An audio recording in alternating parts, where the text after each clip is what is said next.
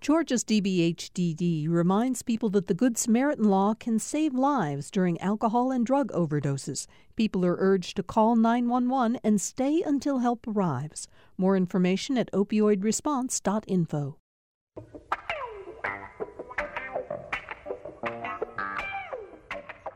Welcome to Political Rewind. I'm Bill Nigut. Thanks for joining us for today's show. We have a great panel in the studio to talk about a number of political news stories that are happening all around us right now. But before I introduce them and we begin our conversation about the stories we want to cover today, I just want to take a couple of minutes to do a fact check. Many of you were listening to yesterday's show when one of our panelists, Julianne Thompson, who's on the show with some regularity, she now is the chair of the Georgia Women for President Trump, made an allegation that caught me by surprise, and I think caught a lot of you out there in the listening audience by surprise. Julianne said a group of women who call themselves angel moms, they're the moms whose children have been killed by presumed undocumented immigrants, recently tried to have a meeting with House Speaker Nancy Pelosi. Julianne said that the speaker would not meet with them. And she went on to say that to protect Pelosi from the group that was staging a small, what seemed to be a peaceful demonstration, I've looked at the video, in Pelosi's outer office, to protect Pelosi and the staff, Capitol Hill police were called in. They were brandishing plastic hand restraints. This was all part of the story that we were told yesterday. And Thompson said that Pelosi's behavior in this was heartless. So when she made that claim, I said on the air yesterday, gee, I read no reporting of this anywhere, and that I was surprised by that because Pelosi is obviously being followed around continually by a pack of journalists who watch everything she does. So after the show and early this morning, the Political Rewind team and I decided to research this a little bit and do a fact check on the claim. And this is what we've learned. This story began as a post from a Facebook user. It was picked up, and reported right away by Alex Jones on his website, InfoWars. A number of organizations like the Anti-Defamation League have called Jones a right-wing anti-government conspiracy theorist. So take that for what it's worth. Subsequently, the story was published by Breitbart and Gateway Pundit, which are also publications well known for putting a right-wing spin on a lot of news reporting. And then Donald Trump Jr. tweeted out a brief video that apparently was recorded by one of the women who was in Pelosi's outer office with a tweet that read, "Why is Pelosi ignoring and refusing to meet with these heroic angel moms?" All right, so the point of all this is to say this has been reported by InfoWars, by Breitbart. Fox News did have a segment with several of the women who said they were in the office when they wanted to meet with Pelosi. But there is no reporting by other media about this event. And maybe more important is the fact that none of the women has come forward to say that they actually tried to schedule a meeting with Speaker Pelosi. It is possible that they showed up in the office hoping that a meeting would take place, but there is no way of knowing where Pelosi might have been. And as anybody who's tried to visit with their congressman or congresswoman knows, when you show up in the office, you're not guaranteed you're going to get to see that person. So I wanted to make that clear because a number of you on Facebook Live yesterday said, why aren't we challenging this assertion more? And the answer is very simple. We want to check these things out thoroughly. We owe a certain amount of respect to each of our panelists that we don't immediately shoot down the things that they say on this show. And so that's why you're hearing about this from us today. By the way, we also heard from a couple of you that we ganged up on Julianne Thompson yesterday. So I'm glad to say that nobody is really happy with the way everything unfolded, which means we're doing our job pretty well. All right, enough said about that. Greg Bluestein is with us today, the hardest working man in the political journalism world of Georgia. Hi, Greg. How's it going? Pretty good. You were just with Ivanka Trump and Governor Kemp. We're going to talk about that in just a minute, but welcome. And then you were with Stacey Abrams. It's like a flashback to last year. Yeah. Every day. We are, excuse me, welcoming for the first time to the Rewind studios Amir Faroqi, an Atlanta City Councilman elected in 2017. You represent District 2, which covers big area. You're north of downtown. You're in the old 4th Ward, right? What's that? Yeah, I'd like to call it the heart of the city. It's actually the smallest city council district, but it's maybe the most high profile. Most of downtown, Midtown, Old 4th Ward, Inman Park, Candler Park. And you wear a lot of different hats in your work outside of city council. How do you describe the many organizations that you have done work for? Well, I sit and have sat on a number of boards, both throughout the nonprofit space: education, transportation, bicycle advocacy. I also wear my hat as another day job at CARE doing strategic partnerships. So I do a good bit of things. Yeah. Okay. Yeah. Well, we're glad. Thank you very much for joining us. Sitting next to you, Jackie Gingrich Cushman is with us. She is a conservative writer. You can read her columns on. You can go to her. I always think the easiest way to see your columns is to go to JackieCushman.com. Where everything is put up, and you can link to it, right? Absolutely. I'm on Town Hall as well, but I'm easy to find. Yeah. And tell us about your dad. You may have heard it was playing earlier. I apologize. But so my dad, Newt Gingrich, has a new podcast out. It's called Newt's World. And the fun thing about it, there's a little trailer that explains why he's doing this, and I'll give you the short version. But it's about whatever he wants. He goes around looking for, as he calls, cookies. And cookies are anything good and interesting and fun. And so all the podcasts will be about whatever cookie he's found and kind of his take on it. So it's not a politics-only podcast, but it's called Newt's World. And Steve Penley, who is my favorite Atlanta local artist, who I love Steve. He's very talented. He has done a portrait of my father that they've used as a backdrop for the podcast. Do you have an example of what some of the content while we're talking about it? He did, yeah. So he did a trailer for the opening of Cookies, and then he did George Washington, and then I think the next one was a historical scandal in Congress. So he's just kicked it off, I think, last week. And so go check out, it's on Westworld 1. Is that right? Yeah. And so it's, anyway, you can find Newt's World. Newt's World. For those that already said he lived in his own world, now we have proof. And Andy, I can't imagine, having covered Newt Gingrich for 30 plus years, that there's anything that makes him happier than thinking the world is his.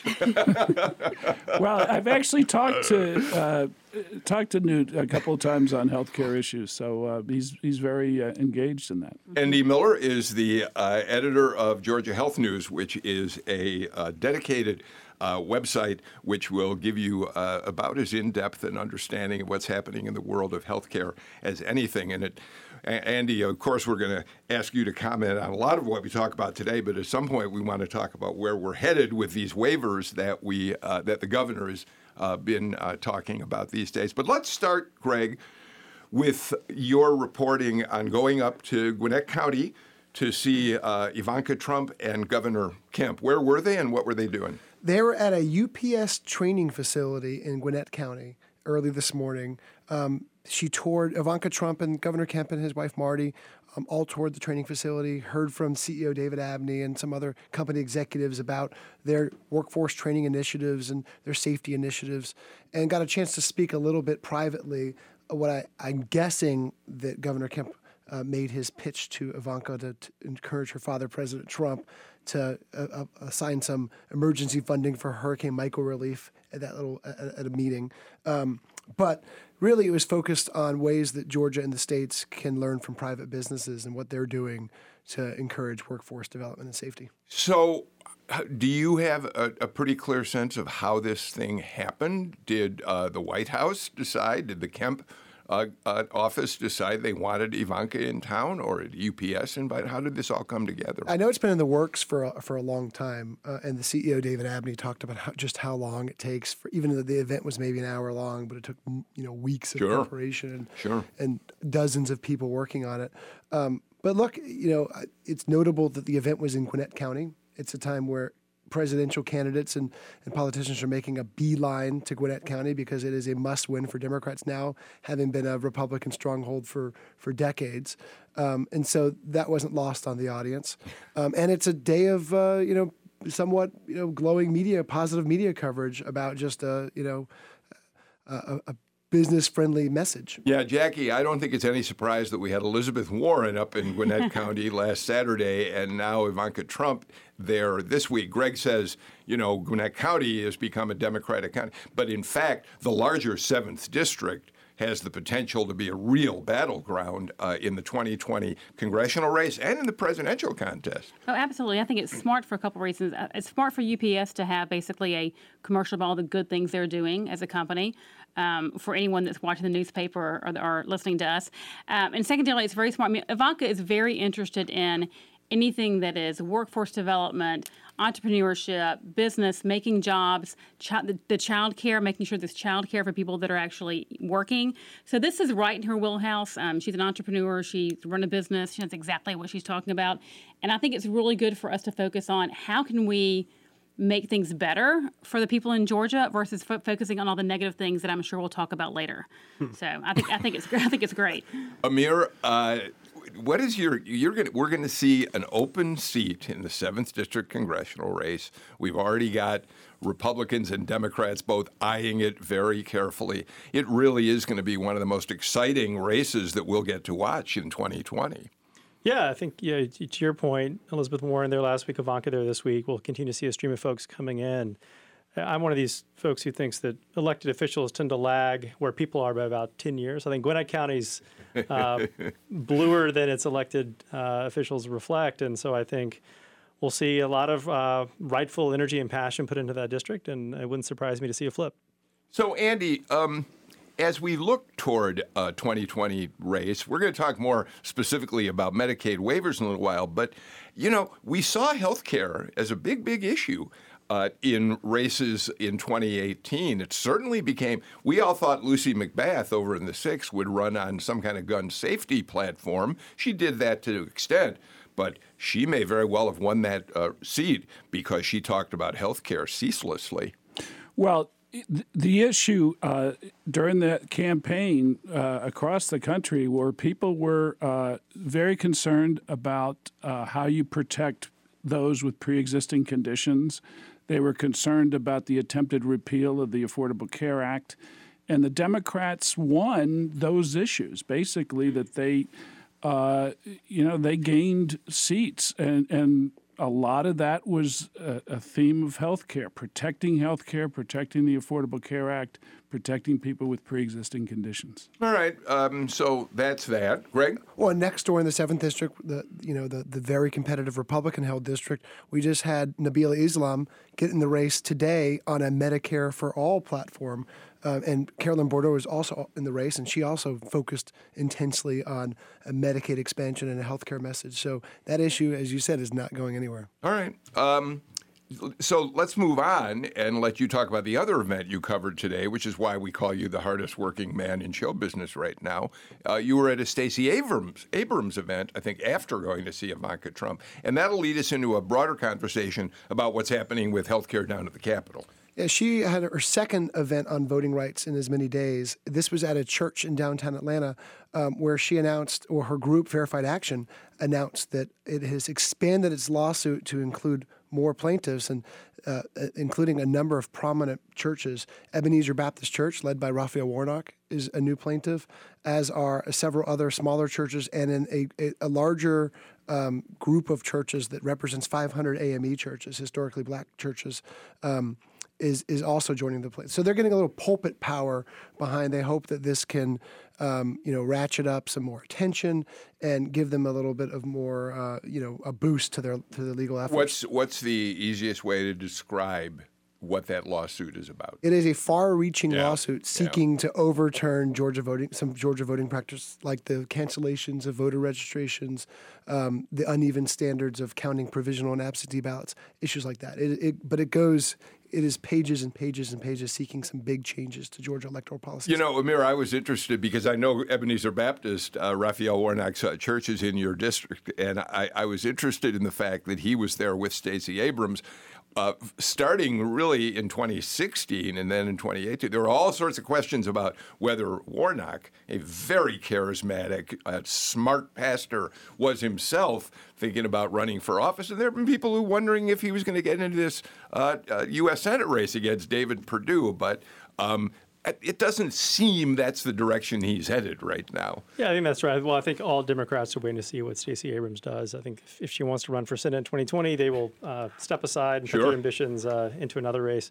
I think Reverend Warnock is a constituent of mine. Ebenezer sits in the district, and I think incredibly highly of him, and he's been a terrific and strong, outspoken voice for social justice and I think election parity. And so I think his voice will be a useful one in this conversation.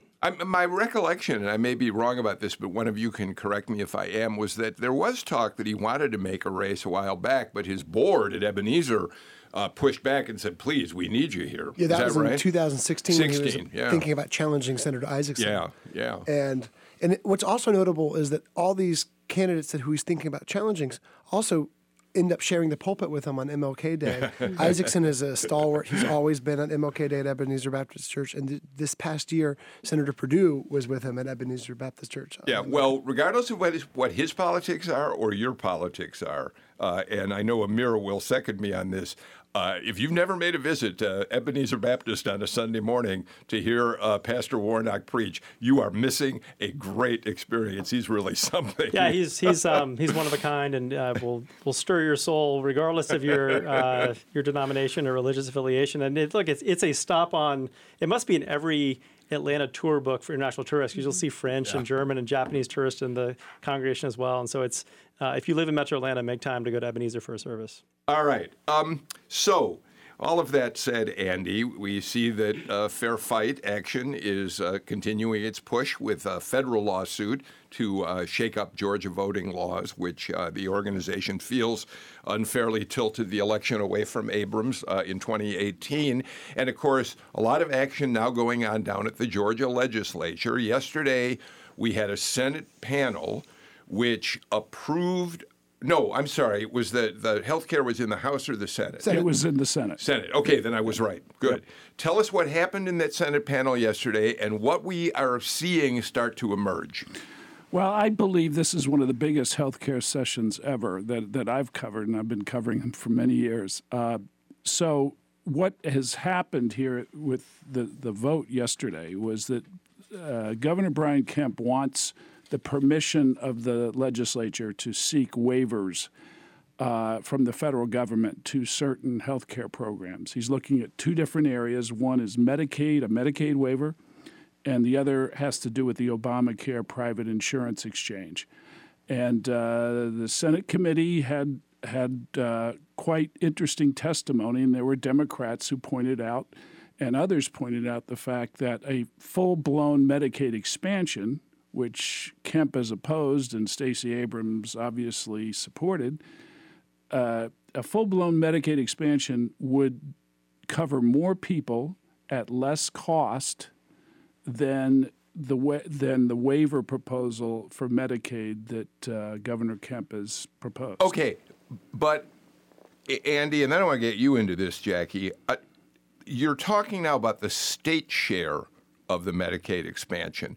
The complaint that Governor Deal, now Governor Kemp, Speaker Ralston, and other leaders have always had is not so much about the state share. It's whether they would take on this responsibility with federal money that would cover most of the costs, and then the feds can no longer pay for it. Right, Jackie? That's exactly. I mean, the concern is, I think, really two things. One is the long-term implications if you start a program, and it's, like anything else you do. Like if I start a program and I'm going to go work out at a facility every week, and and Greg's going to pay for it, that's great. But if Greg decides in 3 years not to pay for it and I can't live without it, then all of a sudden I'm stuck with it. So I think part of it is what's the long-term viability and who's actually going to pay for this? My guess is Greg's probably not going to pay for that. Yeah. You're not going to do that. So I think the other thing really is, and I think we'll see this interesting because when I read it, and then Andy, correct me, I think there was a lot of wording about we're going to see how this goes and change things along the way and see how we can make it work. I think there is just, and it may not even be overt or obvious, but I think there's a lot of fear of turning everything over to the federal government because there's a belief that the federal government can't make it work in a way in which it's actually workable because of the bureaucracy and because of everything else. And I can give you a different parallel example of why people might be nervous. If you look at gun sales and you look across the U.S. of sales of guns, if you have a 3-day waiting period and you don't get flagged, you can buy a gun. If you get flagged after that period and you shouldn't have gotten the gun, then ATF can come back after the gun. Last year, there were 6,000 different flags that ATF had to go back after. So it makes you wonder, how efficient is the government at doing things, and is it really the way to do it? So I think there's also a philosophical belief on how does this work. Go ahead, Andy, and then I want to get a mirror. First of all, I want to say that Governor Kemp should be commended for the fact that we haven't looked at increasing Medicaid rolls over the past 8 years, and so he's doing that. And whether it goes far enough, we can debate, and how he does it, we can debate that. The other point, though, I want to say is 36 states have adopted Medicaid expansion, and we're talking about some pretty Republican governors like John Kasich and Jan Brewer, and Mike Pence. Yeah. So they're all banking that the federal government will go ahead and keep their 90% pledge, and if they don't, then I'm sure those states will back off what they're doing too. Mayor, as well. jump in. Yeah, I'm constantly appalled by just how this conversation is being framed, and this fear of the federal government at some point not living up to its end of the bargain, I think obscures the fact that we're talking about people's health and well-being. Because fundamental ability to live a life and be a productive citizen in a state that has some of the worst health outcomes in the country, along with a lot of other states that are continuing to reject the Medicaid expansion. And what's even more surprising to me is the Republican leadership is going against the will of Georgians. By most polls, 70% of Democrats favor expansion, over 50% of Republicans favor expansion. People want this. And we are leaving billions of dollars on the table. I think by some estimations, over 10 years, $45 billion in federal assistance. And so I think as Democrats have to continue to call for this and frankly win elections so they can kind of change the narrative at the Capitol. But at the same time, you have to realize we do have a Republican governor who's making some effort here, a Republican legislature that's in support of him. And so I think Democrats do owe it to themselves to be pragmatic and saying, all right, how do we get as many people covered in this framework as possible while still moving to win elections to get full expansion? Greg, I know you want to jump in. Let me first ask you a question and then go ahead with whatever else you want to say about this. The committee voted to give Governor Kemp the power to do what he wants with Medicaid, correct? You got it. Okay, but a couple of sessions ago, worrying that perhaps a Democrat, God forbid, could actually win the governor's office someday, the legislature took the power away from the governor, said the legislature has to be the body that approves an expansion of Medicaid. Does this vote change that if it's passed by the entire legislature, or does it just mean they're giving Kemp the first crack at it and then the legislature still has to approve? You kind of read my mind. This gives him the temporary powers to do this. And that's what strikes me is that this legislation gives the governor's office a tremendous amount of power that the legislative branch had kind of taken away 5 years ago in 2014 when Governor Deal was in the middle of a tough re-election battle against Jason Carter. And this does give Kemp wide latitude to dictate a healthcare policy that could affect hundreds of thousands of Georgians and could lead to a limited but still pretty major expansion of Medicaid. He's acknowledged that he says he doesn't want to be Lone Ranger. He's going to talk to lawmakers and advocates on all sides, and he's going to go on a sort of a publicity blitz, a tour around the state. But still, this gives the executive branch a wide berth in healthcare policy. And I think Governor Kemp should really be commended. He wrote an op-ed talking about the need for this. And I think if you haven't read it, you should go read it. It's in the AJC. But it really talks about, I give Greg his plug, it really talks about how many hospitals have closed, how we have a huge, for those of us that live in Atlanta, we have a lot of access to health care. So it really runs down the list about 79 counties with no OBGYN, 64 with no pediatrician, 9 with no doctor at all. So the good news is at least we're all saying, look, we have a problem. Let's see how we can fix it. So I think that was Andy's point earlier that, the good news is that we now recognize we have a problem. We're trying to do things. Maybe we're not agreeing on how to do it, but we're making progress, and that's good. Thank you for saying it, because it leads me to the question I wanted to ask you, Andy. Nobody follows this stuff more closely than you do. Governor Kemp ran saying that he would not expand Medicaid. He was firm about that. He knew that was going to appeal to his Republican base, and it did, apparently. So when I try myself to read the tea leaves on exactly what Kemp may be planning to do, they're scrambled. I don't quite get where he's headed, and I wonder if that's not intentional because he wants to give himself room, perhaps, to watch the political climate, see how things unfold before he goes too far. Am I misreading this? He hasn't told us specifically what he wants to do with these waivers. Yes, he's hired a consultant to come in and give him advice, but some of this seems to be a way to slowly get into a hot bath and cool it off as he gets in. Well, I think Republicans, as we talked before, Republicans are realizing health care is an issue that resonates among voters. And to tackle this, he's going to hire this consulting firm. And yeah, I think he's not jumping right in right away, but at the end of this process, he's going to come up with something that's going to be out there that he's going to have to, live with and stuff.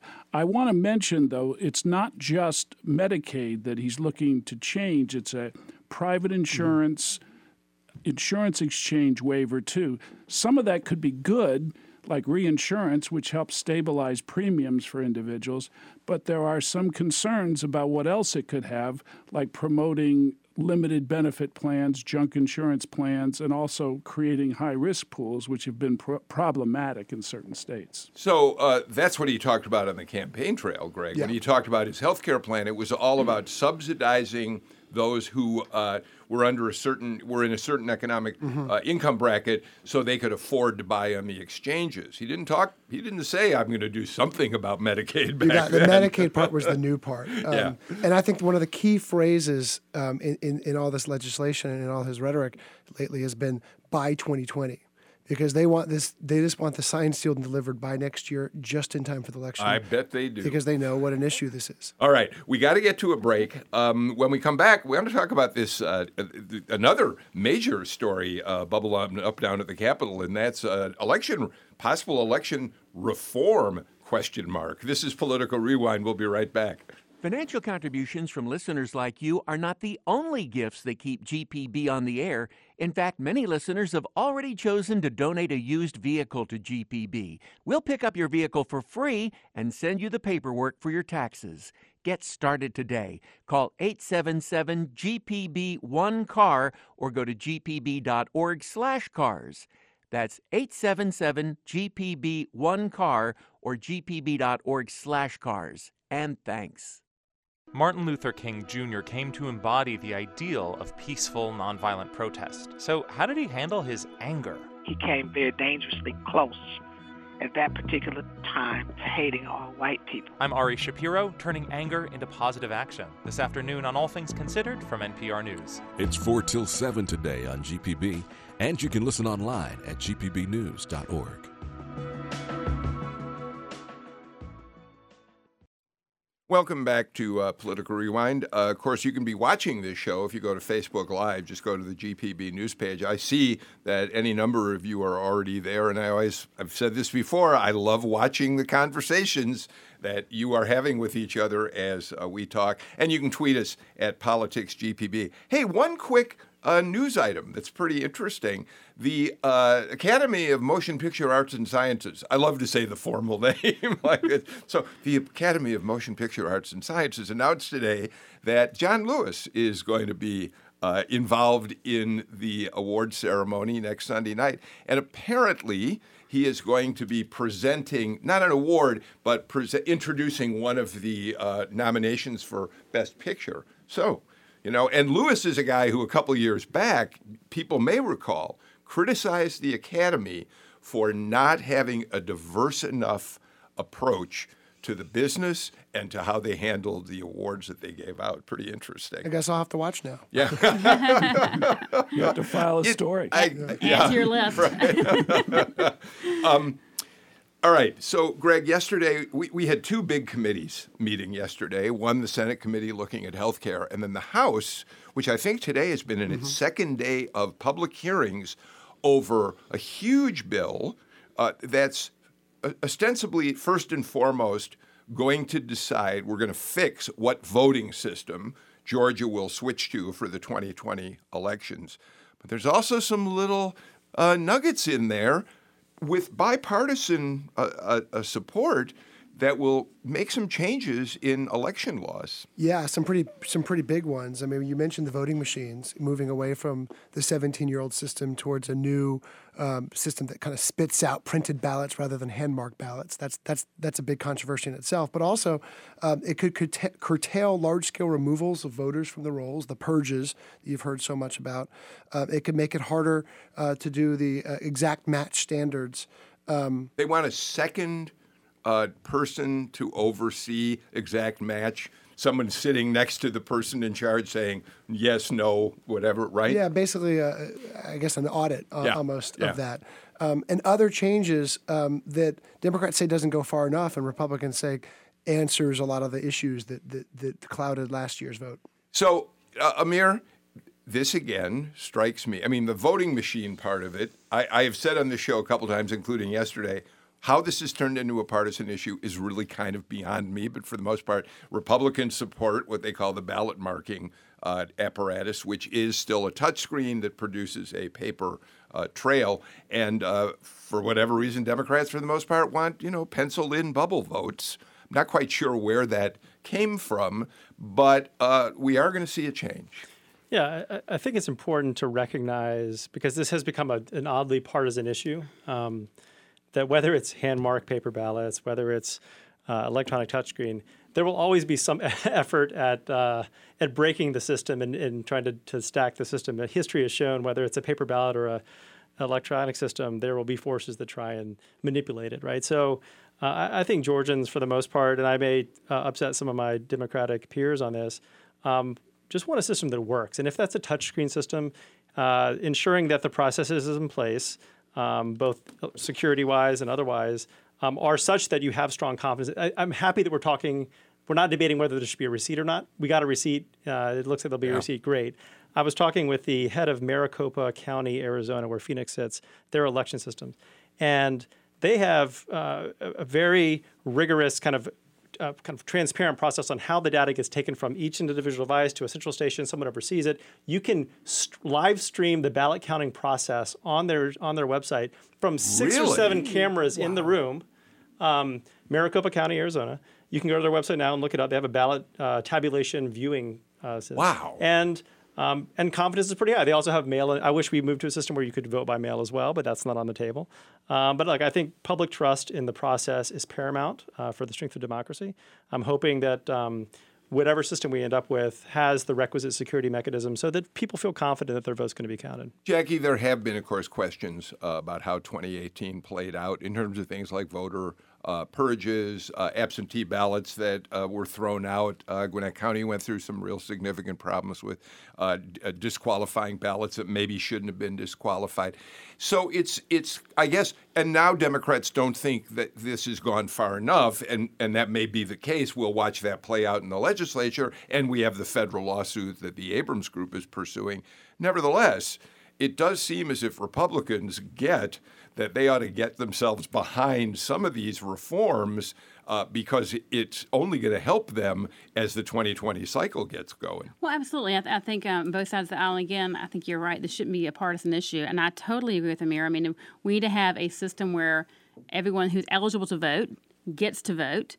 That they can get to a location. I know a lot of that's controlled by the county, so it's not really a legislator standpoint, but it's really the county to make sure they can get to the ballot and actually, make sure that when they cast it, that it actually gets to the right place and then it's counted properly.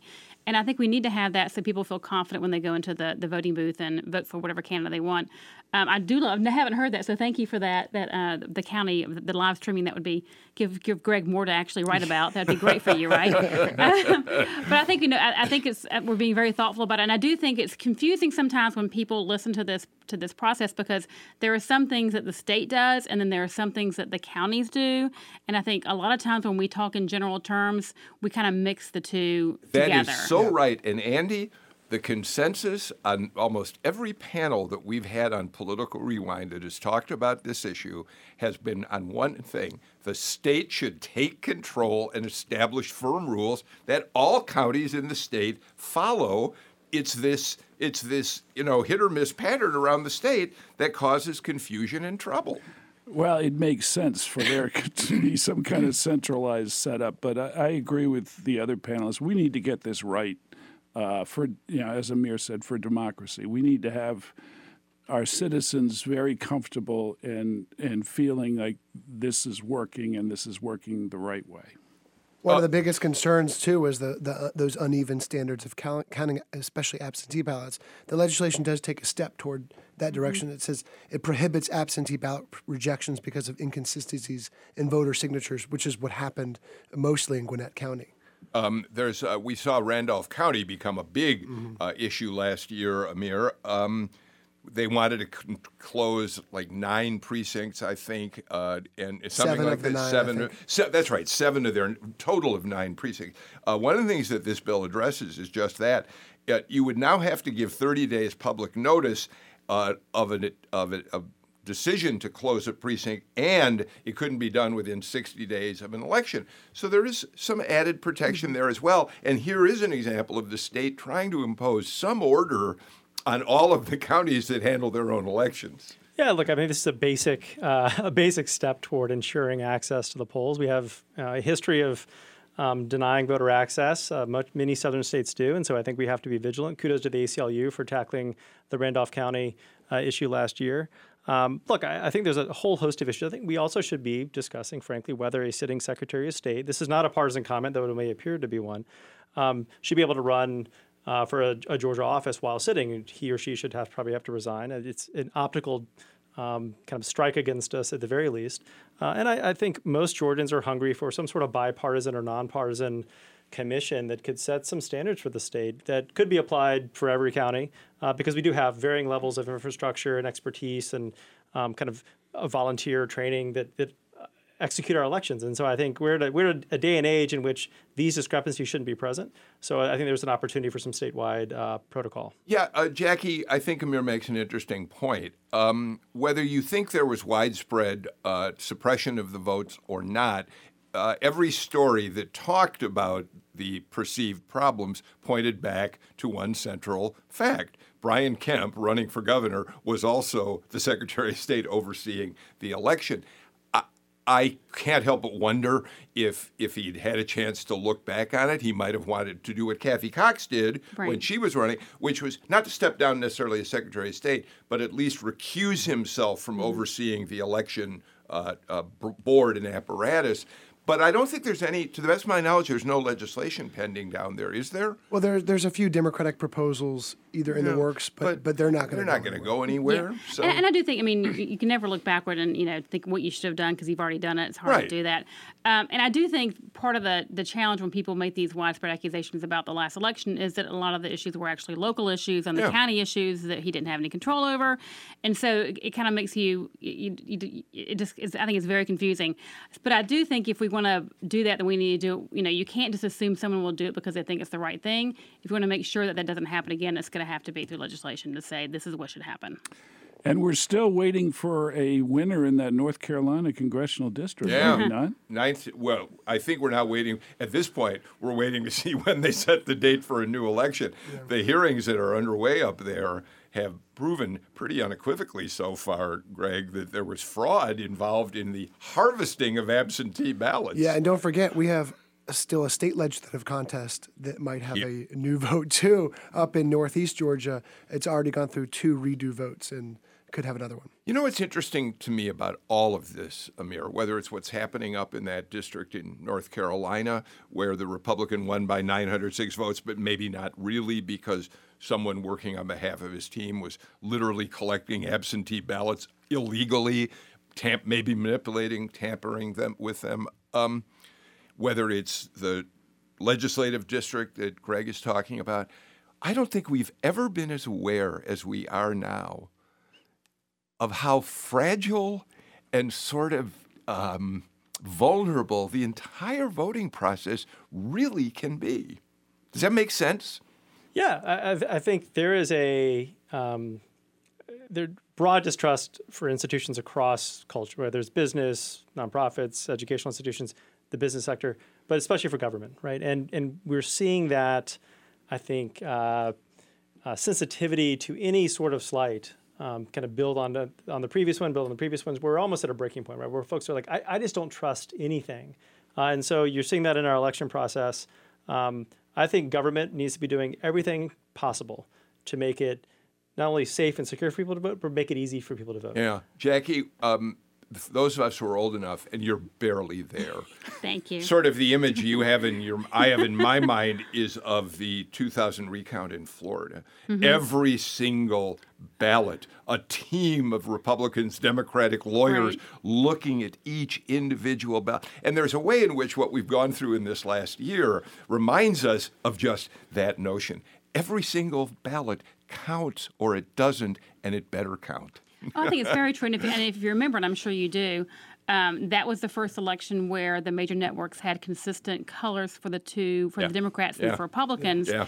And if you think about what that visual did for everyone that stared at it every day, all day, and looking at the red and the blue, how that really has changed how we think about not only elections, but also the parties. How partisan we are? How partisan we are. Oh, my God. Greg Ayers thought that was her dad's fault. No, it's the news media. You can't blame him for everything. All right. We got to take another break. We'll come back in a minute with more on Political Rewind. On the next Fresh Air, how Russian-style kleptocracy has infiltrated the U.S. We talk with Franklin Foer, national correspondent for The Atlantic. We'll also discuss the latest news about the Mueller investigation and Paul Manafort. Foer's article about Manafort is nominated for a National Magazine Award. Join us. Fresh Air is this afternoon at 3 here on GPB and gpbnews.org.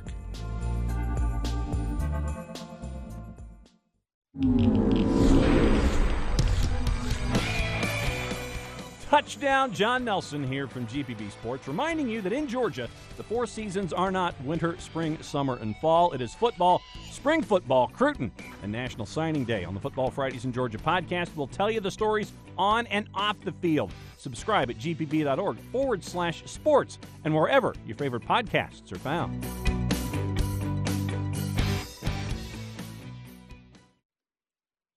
Greg Bluestein, I want to do just a quick update on an interesting story that we'll talk about maybe in more detail. Georgia hasn't set a primary date for the presidential election. All the other states are lined up. They know when California is part of that early Super Tuesday primary. If Georgia doesn't get a date set, which is now up to Raffensperger, the Secretary of State, it could take away some of the power that we might have in the Democratic presidential Yeah, and look, primary. Candidates are already beating a path to Georgia. Elizabeth Warren came last week. Senator Klobuchar of Minnesota is coming on Friday. We're not sure if she's having a public event or just a fundraiser yet, but she's coming. And many, many more candidates are on the way. So we're assuming we're going to be that Georgia's going to be part of the, a Super Tuesday type SEC primary, whatever you might call it. But we're not sure yet, and Raffensperger's office is mum. They're not even answering any questions. The legislature turned control over the election day to the Secretary of State a couple of years back. Yeah, right? Before the 2012 election, and you saw Brian Kemp when he was Secretary of State leverage it to make the SEC primary, and we Georgia attracted a lot of presidential candidates before the primary, not many after it, but this year it could change with Georgia being a likely battleground state. Yeah. Yeah, I can tell you, having actually been on the presidential campaign trail with my father, it really does matter where your state lands. Yeah.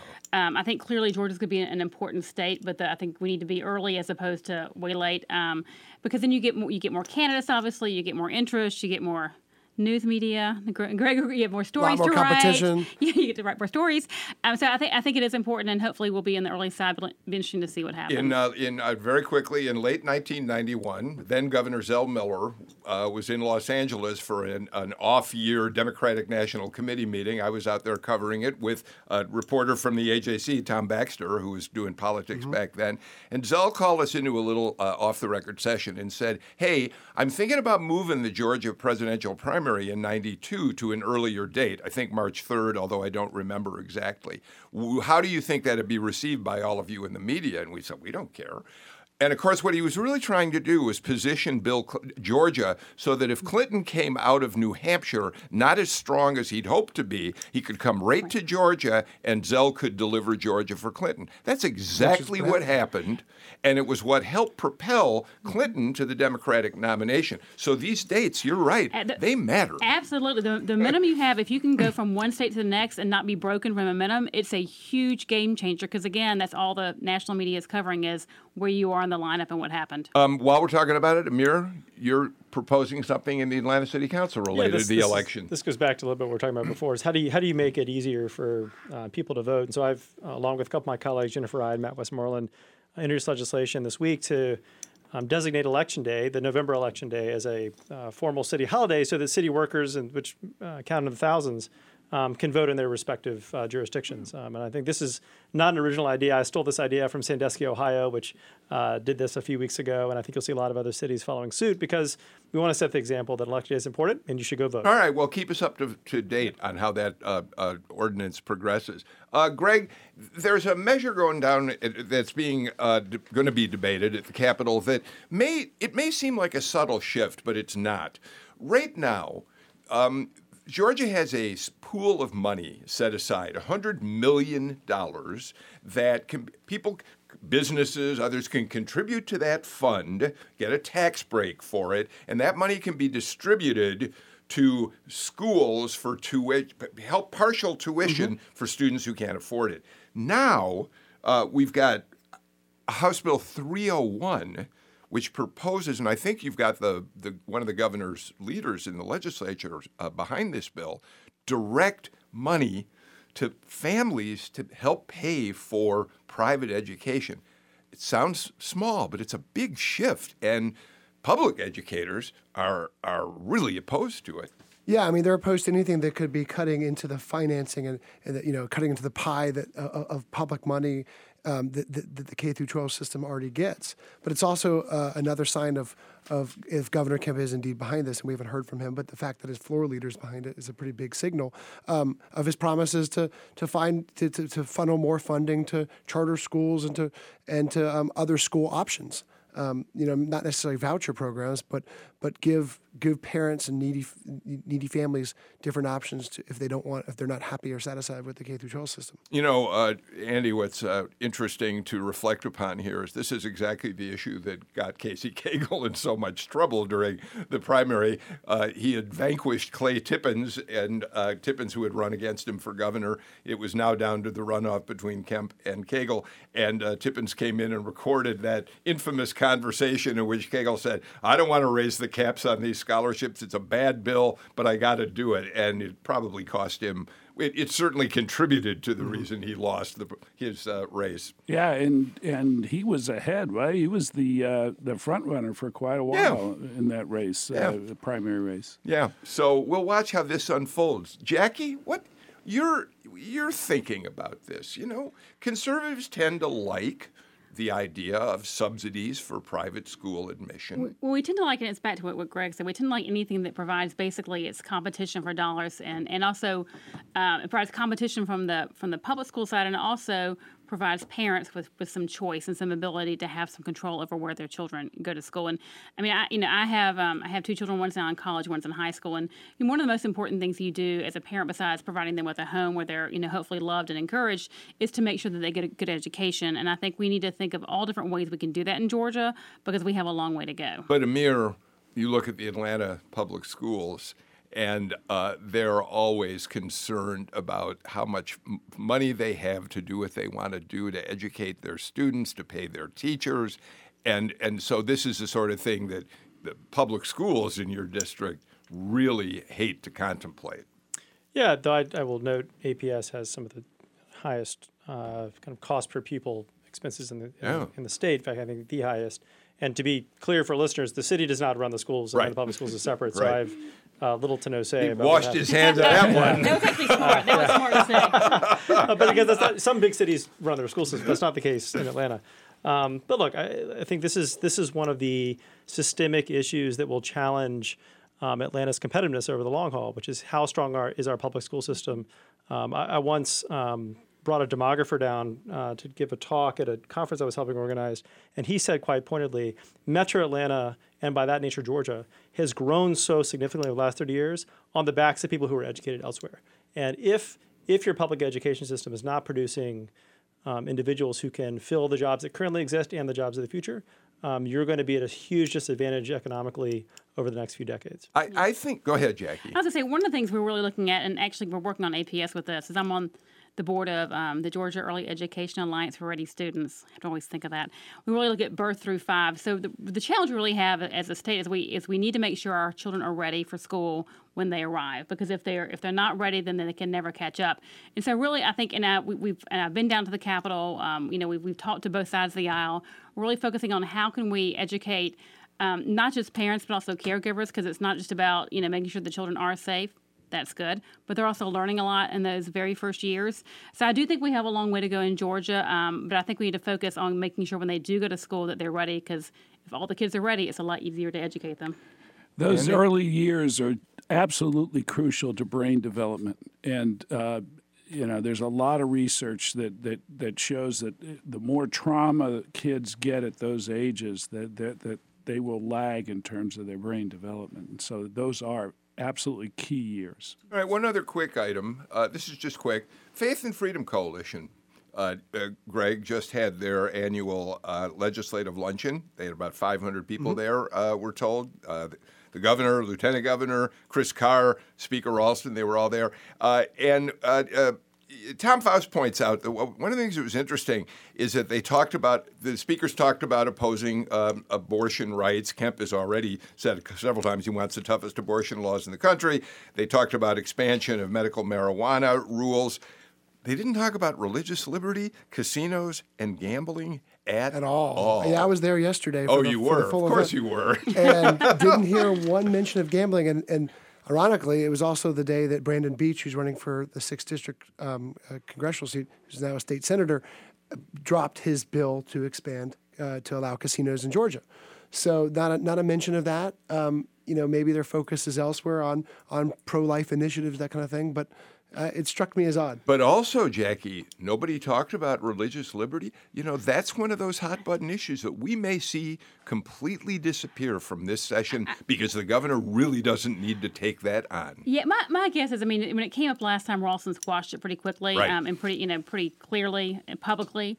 So I think there's no appetite for that. I've talked to many people down there. There is no appetite for that. So hopefully they will focus on things they can do and can accomplish versus trying to raise something up that they can absolutely. And who knows? Maybe Amazon will come back here after all. Don't count on that one. No, I'm not. All right, look, we're out of time for today's show. It was really a great conversation, Andy Miller. We're going to have you come back talk about Certificate of Need, which is the biggest issue in many ways about medical care down at the state capitol. Jackie Cushman, thank you for coming in. Amir Faroqi, great to have you on the show. Please come back. I'd love to. It's been a pleasure. And Greg Bluestein. I don't know how you fit us in. You're up there. You got too many things to do. But thank goodness, Wednesdays, we get an hour of your time. Thank you for being here. Glad to be here. We'll be back again on Friday at 2 o'clock, and we'll be on TV Friday night at 7 with the TV version of Political Rewind. So join us for both of those shows if you can. I'm Bill Nygett. See you in a couple days.